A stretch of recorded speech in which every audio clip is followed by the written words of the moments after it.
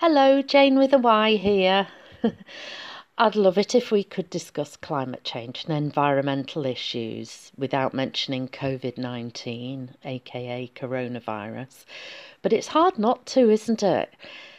We're at a time when we can wish away our lives worrying, but that won't stop people getting sick, nor will it heal them. But we can care enough to do our little bit, and millions of little bits all add up to a massive great bit.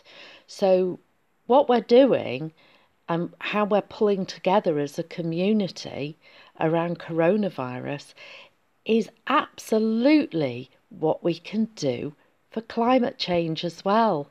We can do exactly the same. We can think in the same way.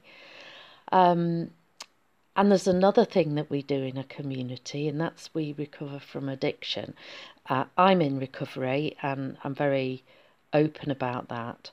And some of us who are in recovery say a prayer called the Serenity prayer. And you don't have to be religious at all to say this, but it's one of those stop and think prayers, and I find it really helpful. And we say it to a God of our understanding, so that could be the dishwasher, if you've got one. One guy used to say it to his dog because it was the only thing that had ever stood by him when the chips were down. It could be Mother Nature, Allah, the universe, God, whatever. So here goes. God, grant me the serenity to accept the things I cannot change, the courage to change the things I can, and the wisdom to know the difference. I love this. So where it comes to coronavirus, the things I have to accept are that there are many different coronaviruses and they live in loads of different animal species without ever affecting us. Occasionally, one will cross the species barrier and humans will start to become sick. And I'm not big enough or clever enough or powerful enough to change any of that. So I have to trust virologists and epidemiologists to do their jobs, to watch and catch and try and come up with vaccines.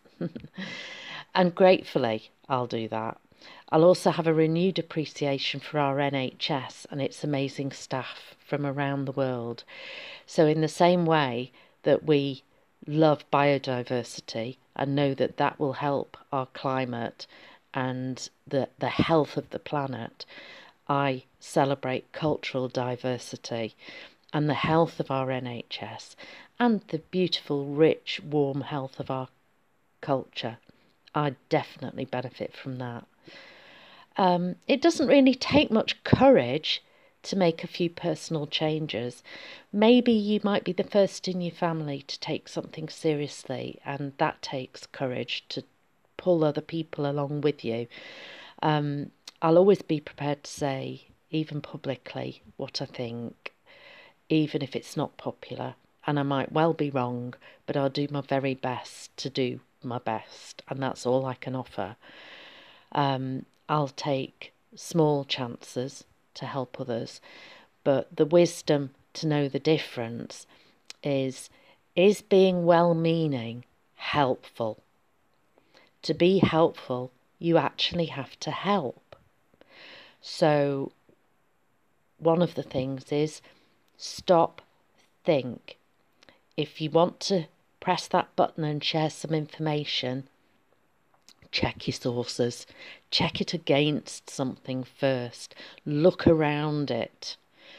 Because if you send information out that's scary and is wrong, at best it might frighten or annoy people.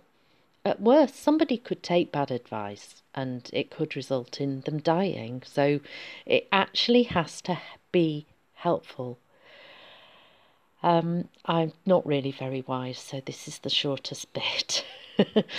Equally, if you want to run errands for neighbours, be really careful that you're not bringing the infection to their door. And advice will change all around us all the time, but those things don't change. And we can think about that with our view to climate change as well. I hope that actually gives us a little bit of hope. I'll just repeat the prayer again. God, grant me the serenity to accept the things I cannot change, the courage to change the things I can, and the wisdom to know the difference. Thank you.